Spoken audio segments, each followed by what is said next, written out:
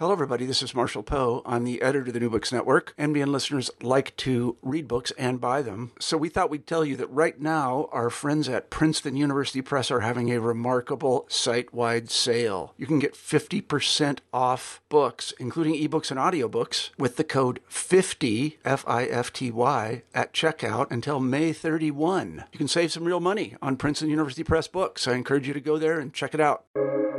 Welcome to the New Books Network. Hi, everyone, and welcome to New Books Network. I'm Galina Limorenko, doctoral candidate in neuroscience with a focus on biochemistry and molecular biology of neurodegenerative diseases at PFL in Switzerland, and I will be your host today.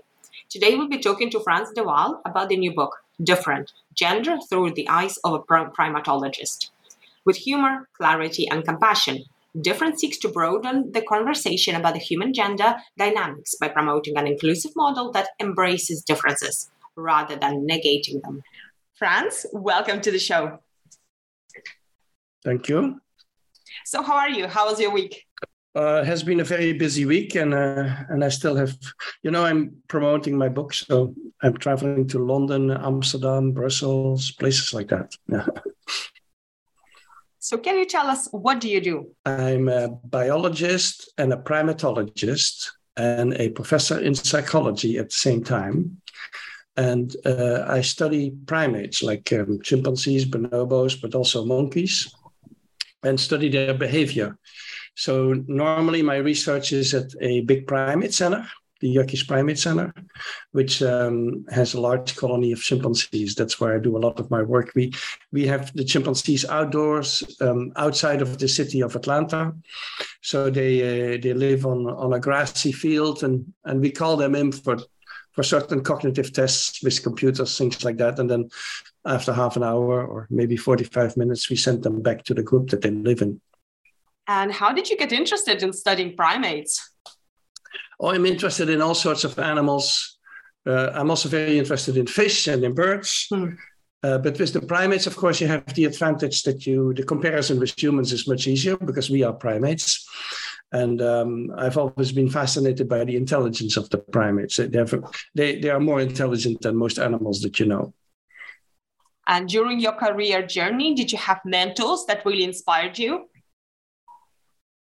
Yeah, my main professor was Jan van Hoof, who's a Dutch professor who was a specialist in facial expressions. And even though at that time, you were not allowed to speak of emotions in animals. That was not the real scientists, they didn't use that kind of terms. Mm-hmm. They didn't talk about internal processes like thinking and feeling and planning and consciousness. They didn't like to use these terms. But my professor, since he worked on facial expressions, he was very in tune with the emotional side of animals and of humans. And so he was a little bit more liberal in his concepts, and I think I've benefited from that because I've taken over some of that. And how easy or hard do you find it to study primates and especially their emotions? The emotional side we usually study by observations. So we look at their social life and how they express themselves and what they do. Sometimes we have computer tasks or experiments where we test these things. So we may test, for example, are they willing to share food with somebody else? Or how do they react to the distress of another individual? Or how do they react to distress that they see in a video on a computer screen? And so sometimes we measure these things in experiments, but most of the time we just watch them and see what happens among them. And what would you say to our student listeners and early career researchers? If they want to be primatologists? Sure, or any experience from your career, for example? Yeah, my career, I think like all careers, it has an unpredictable element. I know that young people often want to plan their career, like in 5 years I will be doing this, that kind of thing. I don't think that's really possible. There's always opportunities that arise. For example, you go to a conference and you meet a certain person who's interested in your work. And if these opportunities arise, you have to be ready to grasp them, because if you hesitate, the opportunity will pass. It will go to somebody else. And so my career also, there were a few unpredictable elements that happened, and I ended up in the US. I was studying in the Netherlands at the time. I'm Dutch by origin. And so you have to grasp these opportunities if they seem the right ones. So your latest book is Different Gender Through the Eyes of a Primatologist. How did you come to writing it? Well, I noticed that if I talk, because I give a lot of lectures. Before the COVID crisis, I would give, I think, 40 lectures a year to large audiences about my work. And I noticed that if I speak about sex differences, and I mentioned, for example, that males are more violent or females are more empathic, that people have questions afterwards. People want to hear more about that. They're curious. And I think they're curious because they hear so often in the media that gender differences are constructed. Gender differences are a product of society. And I think people are a little bit skeptical about that position because they think they are more profound than that, the gender differences. And so they want to hear from a biologist, a primatologist, what he thinks about that. They don't necessarily agree with me, or they don't necessarily buy all my arguments, but they're certainly curious about it. And that's the reason I wrote this book, is I wanted to explain the situation with other primates and what we see in terms of sex differences in them, and also explain that things are a lot more complex than people think. People think it's very simple. The males are aggressive and dominate, and the females have no say whatsoever in society. That's what they think primate society is, and it's far more complex than that. All right, so let's dive into your book. And can we start with the easiest question, I suppose? So what is biological gender and what is biological sex? Well, we usually divide things in sex and gender. Sex is the biological side, which is mostly binary. It's not 100% binary, but it's mostly female and male. And is defined by chromosomes, genitals, hormones, the brain, the body. So that's what we usually call sex. Gender is usually more the cultural side of things. It's like how you are expected to behave, the norms that we have for how a man acts and how a woman acts and how they dress and how they look and the sort of customs that they have. So gender has more to do with expectations and with social roles. And I divide it usually more between masculine and feminine. And everything in between. It's an extremely flexible concept. And it's good that we have the two concepts, because clearly the differences between the two genders is partly biological, but also partly cultural. And so it's very good that we have that distinction, which allows us to discuss that a little bit in more detail. So are there similar gender differences and diversities in primates outside of human genus? If that's correct. Yeah, so I use the word gender also for the other primates, not just sex. Of course, they have sexes just like we do, but they are very slow in their development. They learn a lot of things before they are adult, and a chimpanzee is adult when he's 16. So there's an enormous amount of time going on before they are adults, and they learn just like humans. They learn a lot from their environment. They watch the adults. The males usually watch adult males. The females usually watch adult females like their mother, and they copy their behavior. And so in their case too, there's a cultural effect. Because people often think what we see in the primates must be instinctive and what we see in humans must be cultural, but it's much more complex than that. In humans, we see also biology, and in the other primates, we see also culture. And so the gender concept is applicable to them, maybe less than in our case, but it's certainly environmental effects are very prominent. And then we look at the differences, of course, and we can see some differences between the sexes are universal. We find them in all the primates and in all human societies. Other differences are questionable. We often assume, for example, that males are more hierarchical than females, but or more interested in status than females. There's no good evidence for that. Neither for the other primates, I would say, as for us. In the other primates, we always find female hierarchies. There's always an alpha female on top. So I think that's a nonsense statement. But there are other differences that are universal. For example, young females are much more interested in infants than young males. And this is universal in the primates, is universal in human society. And males are very interested in mock fighting. Young males, that's a lot what they do, roughhousing with each other. And that's also true for boys versus girls. So is it similar to human society that in primates these differences are binary, or are there more fluidity? Yeah, binary is a loaded term, I would say. And it's everything is statistical. There are certain differences that are pretty absolute. Like, for example, the difference in physical strength between men and women is so great that there is little overlap. So, for example, even the best trained human female athletes, they only reach the average body strength of human men.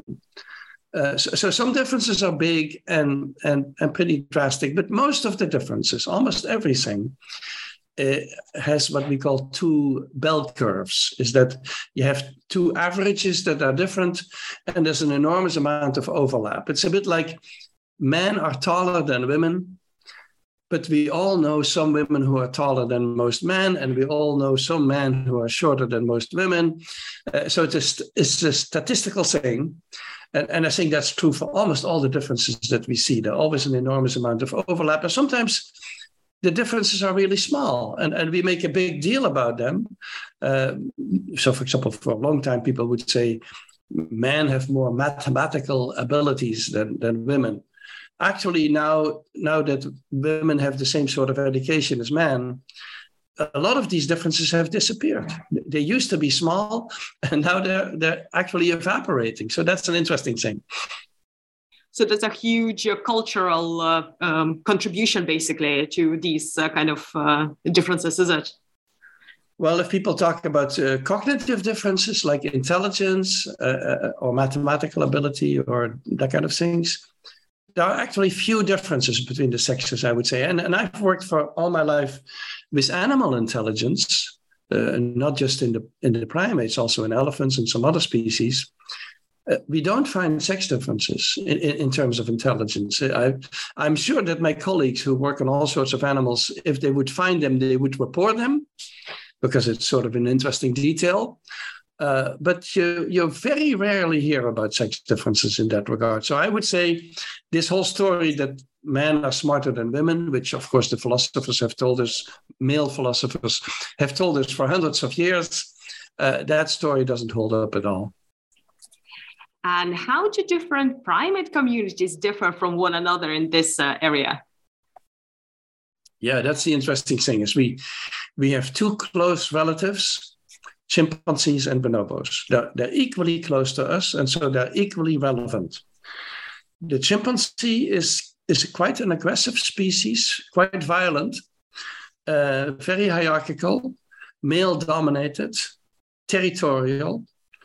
The bonobo, which is another primate we're closely related to, is female-dominated, much more peaceful, has a lot of sex instead of fighting with each other, is not territorial. And so we have two close relatives who are very different in their behavior. And originally, science loved the chimpanzee. And I think that's still the case, is that the anthropologists didn't like the bonobo. The bonobo, the anthropologists have a story of human evolution which is based on violence and warfare. That's always what they have emphasized. And they didn't know what to do with the bonobo. The bonobo was too peaceful for their taste. And so they would try to marginalize the bonobo in the story. But nowadays, there's a lot of people getting very interested in bonobos. And I think, as I said, they're equally relevant. We need to consider both of them. And what are key differences between chimps and bonobos? Well, they live in slightly different environments, and we think that has caused them to diverge in their behavior. So chimpanzees, they compete with gorillas.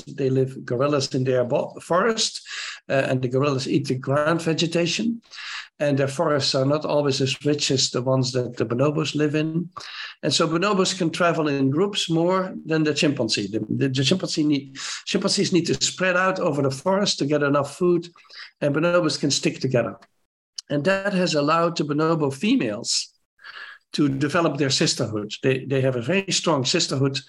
These females are usually not related to each other, so they're not really sisters, but they spend a lot of time together. They have sex together. They groom each other, and they have a very high level of solidarity against male aggression.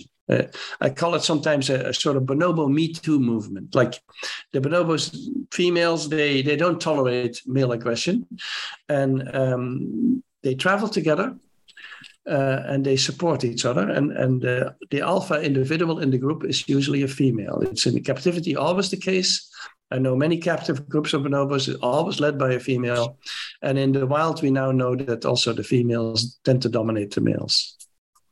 And how do these gender differences develop in these two species? Yeah, I'm not sure how they develop in terms of, you mean in young ones? Well, in the young ones, you see a very big difference in behavior as far as the interest in infants is concerned. So very young females, they love to hold infants. If there's a mother with a newborn in the group, she's going to be surrounded by a lot of young females who want to hold her baby. And if these young females get a little bit older, they will become the babysitters for that baby. And the young males are not really interested in that. And if you give dolls to primates in captivity, it's the females who pick them up. It's not the males. It's the females who pick them up and hold them against their belly or on their back. They carry them around. They're very gentle with these dolls. In the wild, we know that chimpanzee females, young females, they pick up wooden logs and rocks sometimes that they carry on their back and on their belly or build a nest for. So that's a general interest in dolls and infants, which is greater in young females than in males. So that's an early difference. And another early difference that we see is the tendency of young males to mock fight all the time. We call it rough and tumble play. So in all the primates, not just in the apes, all the 200 primate species, young males wrestle a lot more with each other than young females. And in all human societies where this has been studied, boys wrestle more with each other than girls. And so this is a universal difference in all the primates, which means that it's likely a biological difference between the two. And how you come across the exceptions to this quote unquote rule? Yeah, there are always exceptions. As I said, these differences between the sexes are sort of averages with sometimes overlapping areas. And sometimes you have individuals who deviate from the norm, of course. And we haven't paid a lot of attention to that. I think in primatology, a bit the same as in human society. We always go for the typical. We say, that's a typical male or that's a typical female. And some males and some females are not typical. So I knew, for example, a chimpanzee female since very young, Donna was her name, who already at the age of 3 liked to wrestle like males. So she hung out with males. She would invite adult males. She was very little at the time. She would invite adult males to play with her. And the males responded to her, which the adult males are more interested in mock fighting with males than with females. So already at a very early age, she was different from the rest. And then when she grew older, in adolescence, after the age of 10 or something, that's adolescence in the female chimpanzee, she grew more and more into a male-like character. She got the big hands and the big head and a lot of hair. Chimpanzee males have more hair than females. And so she started to look like a male, and she would hang out with the males and associate with them. So I cannot ask her about her identity, of course, but she acted more like a male.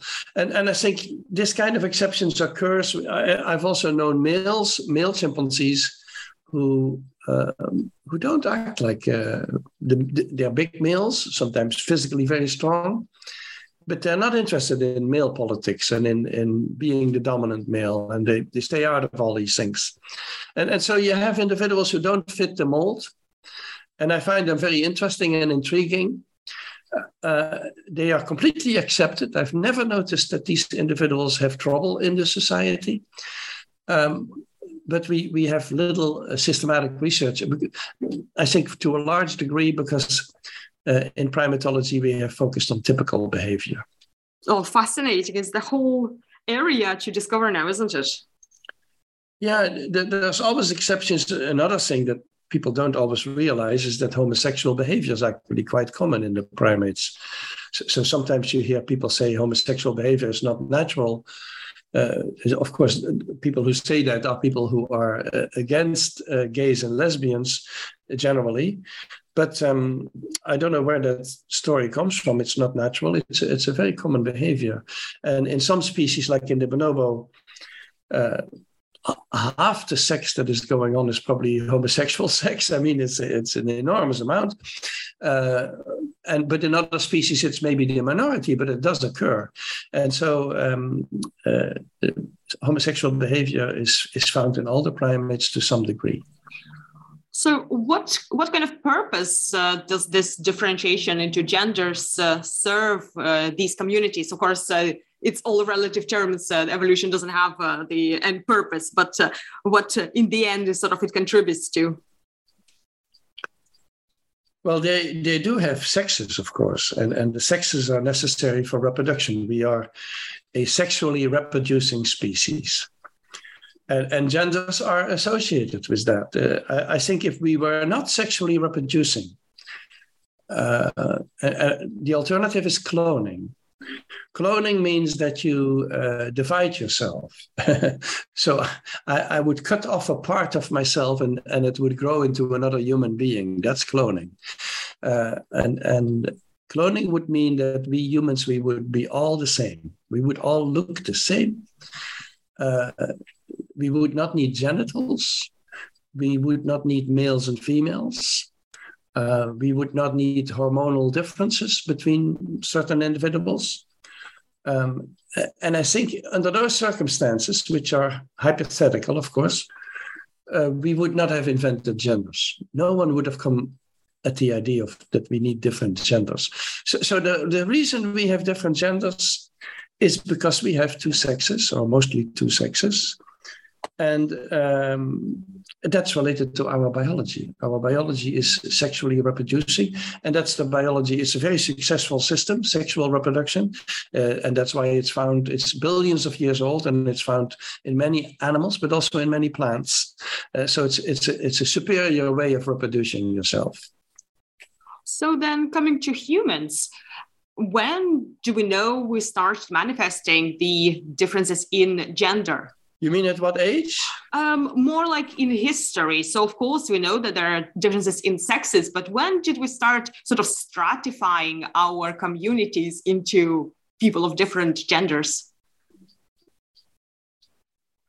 Yeah, I don't know. You're talking to a primatologist, not to a historian here. So I don't know when that got started. I think we always have had, of course, we've always had two sexes. And I think we've always had expectations about them. And societies differ in that regard. That's why it's really cultural. It changes over time. And it changes from society to society. And then I'm sure when we moved from hunter-gathering, where the man did most of the hunting and the women did most of the gathering of fruits and vegetables.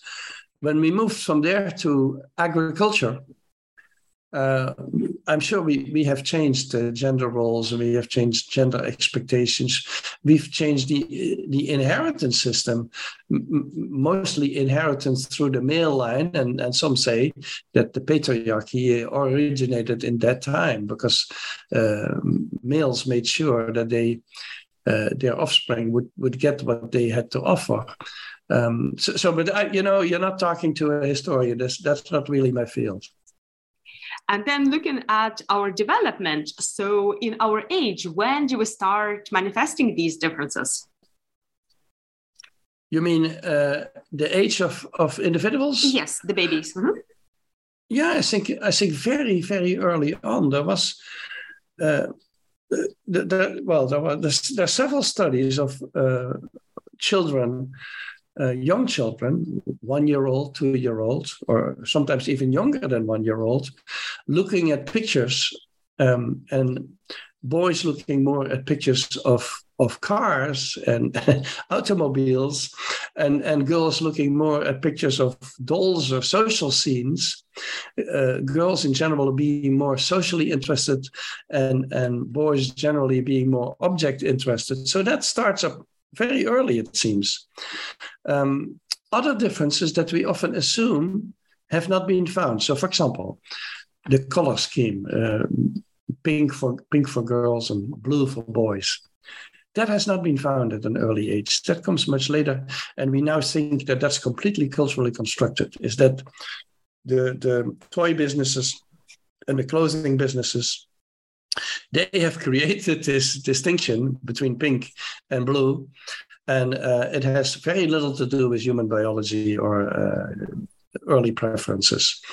So some of the differences we create, and they are meaningless, actually, and others we can test and find very early. But the difference that I mentioned before between girls being more interested in infants and boys being more interested in wrestling and roughhousing, that's something that we find in all the primates and in all human societies. And that comes up quite early also. So how easy is it to disentangle what are the cultural contributors to gender and biological contributors to like sex, biological sex? Yeah, it's almost impossible. It's like everything, nature versus nurture. You cannot tease them apart. You can only have some sort of indications. If something is found everywhere in all the primates and all humans, it's very likely that biology is involved. That doesn't mean that culture has no effect. Culture has an effect on everything. And so there are ways of getting at this question. If something is extremely variable, on the other hand, and you find it in some species and not in other species. So, for example, if you take male dominance over females, people sometimes will say that's the natural order. The natural order is that males dominate females. But if you look at our closest relatives, and you have two such different species, bonobos and chimpanzees, and in one we find male dominance, and the other one we find female dominance, that already shows you that it's not so simple. And I also would say that you need to distinguish physical dominance from power. So even in the chimpanzee, where the males are physically dominant, you have sometimes females, and my previous book was called Mama's Last Hug and was about Mama, the chimpanzee, alpha female. You sometimes have females with an enormous amount of power. Females who decide basically everything in the group. So females who may even decide which male is going to be the alpha male. And so you need to make distinctions, and then you find that there's great variability between societies. So nothing is simple, really. That's a bit the message of my book is a little bit like people think that if you look at the primates, you see the biology of the two sexes, and actually what you see is a much more complex picture that shows you that this whole gender debate, we need to include biology, but it's very hard to disentangle things. Why do you think we're so prone to trying to boil it all down to simplest terms and not embrace this complexity? Yeah, I think some people are ready to embrace the complexity, and some people are ready to embrace the diversity of genders. All the orientations and identifications and variations that we find. Some people are open to that. I think the younger people more than the older people in general. But yeah, some people want a very simplistic picture. And we have, for example, in the US, we have politicians, conservative politicians, who say such things as like, there are men, there are women, and that's all there is. And who also feel that men love women and women love men, but if you have love within the gender, they don't understand that. So yeah, some people want a simplistic picture and try to sell that to us as that's how biology is, that's how we naturally are. And part of my task in the book is to disabuse people from that notion. I think in the other primates, nothing is simple either. And so I want to present a complex picture of it. Even though I do recognize some universal differences between the sexes, there's also a lot of variability going on. Yeah, this case of chimps and bonobos is very peculiar to me because there's just such different communities being primates. And as humans, we pick few things that we find the most relevant to us and then neglect the rest of it. Yeah, we humans, we are very good at wishful thinking. And so generally women love bonobos and men love the chimpanzee. And men can get very upset if they hear about bonobos. So I've given lectures on bonobos, and sometimes then men would say, what is wrong with those bonobo males? They don't understand how it is possible that they are dominated by females.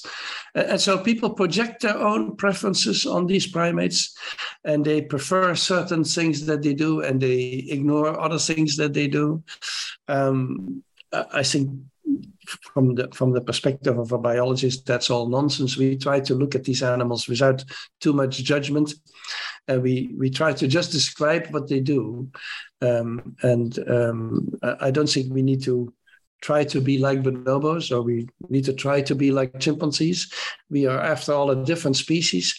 And the main difference in our species socially is that we have nuclear families. So in chimpanzees and bonobos, the males don't do much for infant care. In our societies, of course, we evolved nuclear families, meaning that males got involved in the care for offspring. And as a result of this male involvement, we could reduce the interbirth intervals.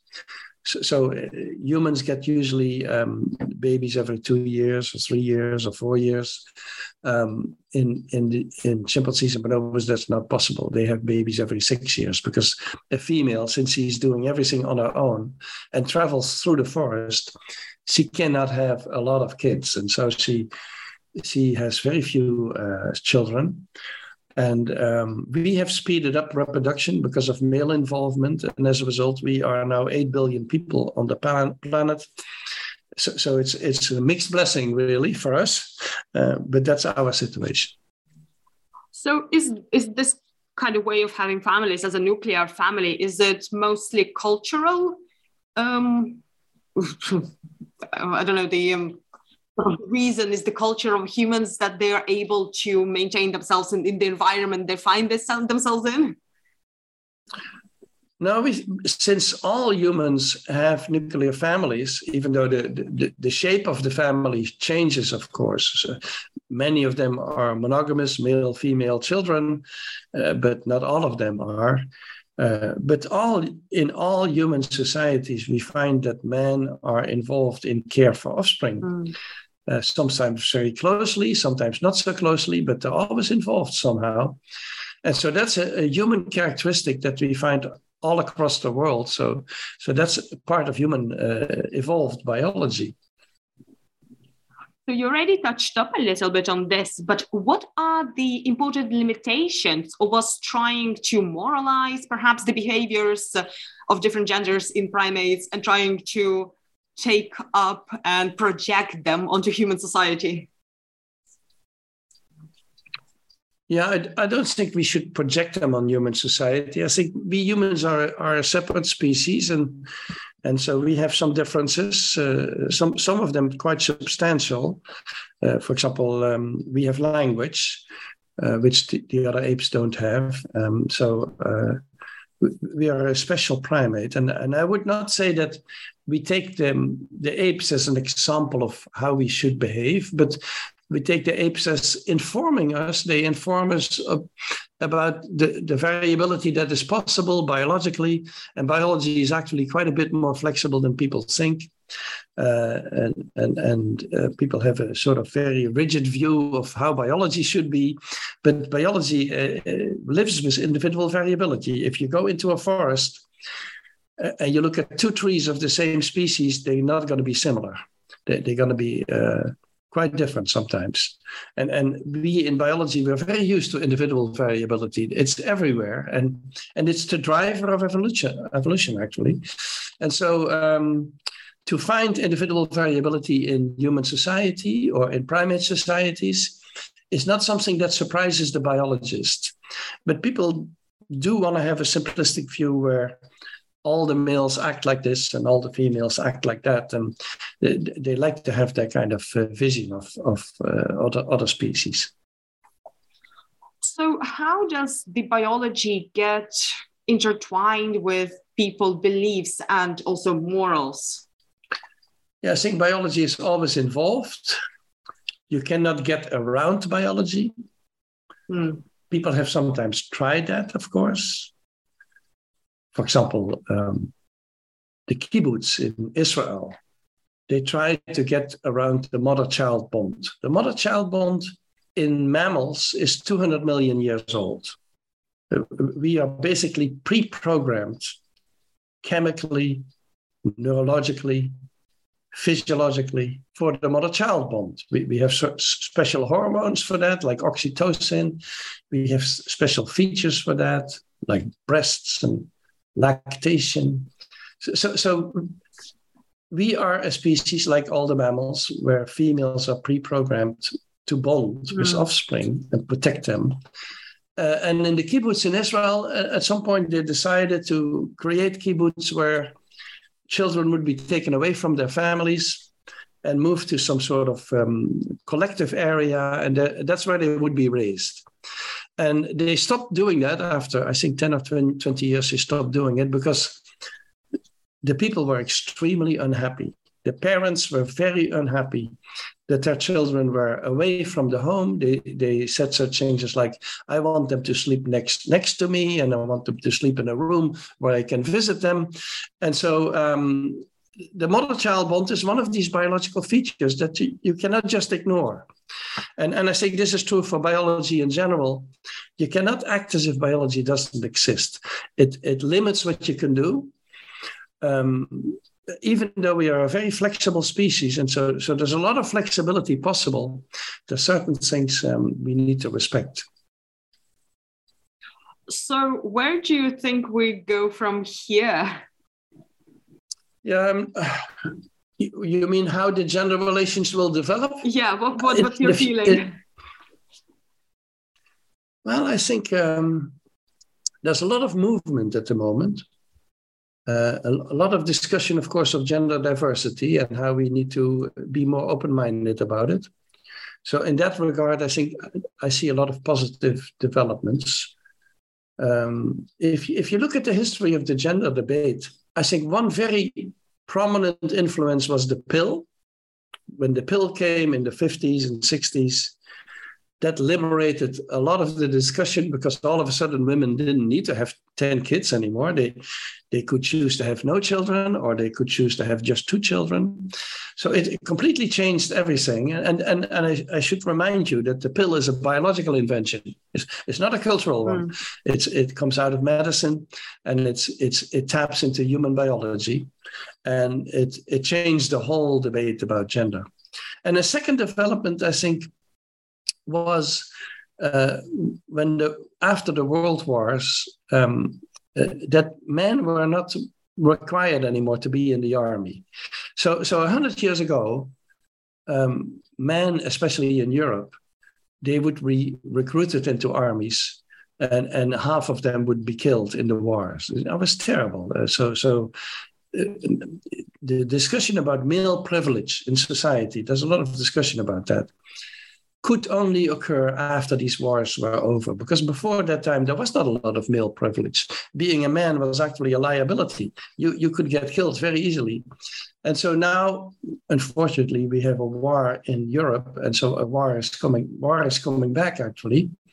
I never had believed that would happen, but we should remember that men are at a big disadvantage during those periods of time. And you can see that actually in Ukraine. You can see that men cannot go on the street or sit in a bus and drive out of the country. It's impossible. They will all get killed if that happens. And so men have a tough time during which they cause themselves. It's men who cause wars and men who fight wars. But it's a terrible time. And so those are two influences in the gender debate. I think the pill and the more peaceful times that we entered that have changed the gender debate and have made it possible to have a discussion about greater equality between the sexes, which I think we should have as a discussion. And then at the moment, we have this openness to gender diversity that is coming up, that you see reflected in the popular culture, that you see reflected in how young people talk about gender. And I think it's again going to change the picture of everything. So then, thinking about the bigger picture, are you optimistic that we as a community will be able to reach that equitable goal of our society? Especially as you mentioned, the younger people tend to be a bit more open. But then on the other hand, we can see quite a lot of divide in opinion. Yeah. I think what's happening is also that we accept female leadership more. There is, of course, always the story that men make better leaders than women. From a primate perspective, I don't know where that comes from, because in all the primates, we find female leaders. We find alpha females. They may not dominate physically the males, but that doesn't mean that they are not leaders in their society. And so we're seeing that coming up. And in that sense, I'm optimistic. In terms of household tasks and family obligations, I think there's a shift going on with men getting more involved than they were before. What I would like to see, but I'm not an economist and I don't know how realistic that is, but I think we should have an economy that values household work. Maybe 40% of all the labor in a society is labor related to the house and the children. And we act in our economy as if it doesn't occur. We don't value it at all in our economy. And I think that needs to change. And that will also, if that happens, it will also create a greater gender equality, I think. So we have a lot of projects to do before we are there. And in addition, we have conservative forces who actually want to drag us back to times that we seem to have passed. And so it's a constant fight, basically, if you want gender equality. Oh, yeah, you're absolutely right. And perhaps pandemic also shed some light on these issues, and especially when it comes to care duties and nursing. And with our aging society, perhaps we should really pay attention. Well, the COVID crisis has also resulted in people being locked up at home for 18 months. And domestic violence went up during that period. And I think the domestic violence in human society, mostly men against women, but sometimes the other way around, is related partly to us living in separate dwellings. We have our own houses for a family, usually man, woman, children. And that creates an opportunity for men to control women and to be aggressive with them and abusive, more so than in the other primates. So, for example, rape. People often ask about rape, thinking that maybe it is common in the primates. It's extremely rare in the primates. Rape is more common in human society than in other primates. For example, in bonobos, it's an impossibility. The females dominate and It would never happen in bonobos. In chimpanzees, it's extremely rare behavior. It's very unusual. So males intimidating females or being abusive, that happens. But rape is really not a behavior that is typical of the chimpanzee. And so, yes, the COVID crisis has changed things, sometimes for the better, with men being more involved in family life, but also it has increased domestic abuse in certain parts of the world. And what discoveries in your research and your journey to writing your book Different surprised you the most? Well, in writing the book, I realized that I know quite a few individuals who are different from the rest. And I had, like all the primatologists, I'd sort of ignored that. And we know it exists, but we sort of overlook it. And so I got more intrigued by that. And I think we should do more research on that. I recently read a paper on chimpanzees in the wild that described quite a bit of homosexual behavior. I think that was the first paper to describe it, because we know it happens in captivity, but this was the first one to describe it for wild chimpanzees. And I think we should start paying more attention to these things. And so that's the thing maybe that I learned for myself in the book, is that we have been neglecting certain areas of the gender differences.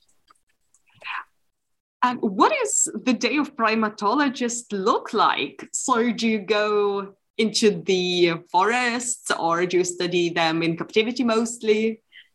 I work in captivity. I do have students or collaborators who work in the wild. But I myself, I work in captivity, usually with large groups.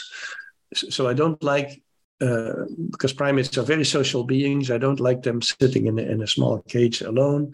So I work usually with groups of 20, 30, 40 animals in a large open space.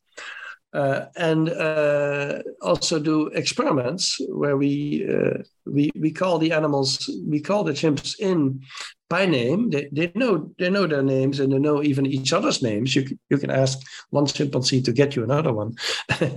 So they have names, and you call them in, and they are very eager to come in because they like to play with the computers that we have, just like children. They're very eager to do these interactive games on the computer. And we do tests, for example, tests of tool use or food sharing or face recognition, of that kind of things. And then we send them out again. And so that kind of research takes an enormous amount of patience and time and good relations with the animals, because they only will perform well if they feel comfortable. And so that's basically the days that we have. And we do, on top of that, we do a lot of observations. We just watch the group of primates and see how they behave. So is it the case that you're kind of learning new things about them all the time when you observe? Oh yeah, there's always surprising events, and there's always experiments that no one has done before and that we need to develop, and it sometimes takes, to do the right experiment on them, it takes like 3 years to develop and conduct it, and then you need to. Another part of the task is, of course, to analyze your data, because we always work with quantified data. And then to write up papers that you publish in journals, and to get these papers accepted by your peers. So it's an enormous process. And for students, it takes an enormous amount of time to learn the ropes and to learn how to do this. I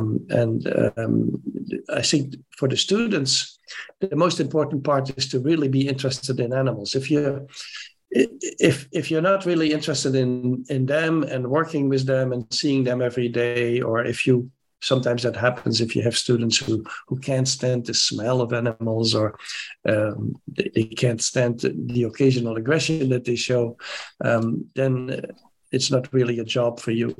It requires people who really love to work with them. Well, this has been a truly fascinating discussion. So what are you currently working on, and what will be your next project? I don't know what will be the next, but I'm currently mostly involved in promoting this book, which is entitled Different, and which is coming out, I think, in about 20 languages. And so I need to go to Italy and Paris and Germany and Japan to promote the book. So that keeps me very busy to give lectures and to speak to journalists. And after that, I'm sure there will be some sort of postnatal depression when I'm through all this. And that's probably the moment I start to think about a new project. And I don't know what that will be yet. I have several topics in mind, but I don't know which one I will pick, Hope you can carve out some time to take a break and look around the countries that you're visiting. Mm-hmm. Yeah, sure. Yeah. And what would be the best way for our listeners to find more information about your work and also your book? Well, my work, sometimes they could find me on Facebook. I have a Facebook page with 750,000 people on it. And it's called Frans de Waal Public Page, where I usually put little videos and photographs. And also announce when I give lectures and things like that. And for the book, I think people, just any bookstore will have, in the languages that are out, will have the book. And otherwise, of course, online, there are certain people, certain businesses that sell books, and that's also where you can find it. Well, thank you so much for joining me today. Thank you. Thank you, Galina.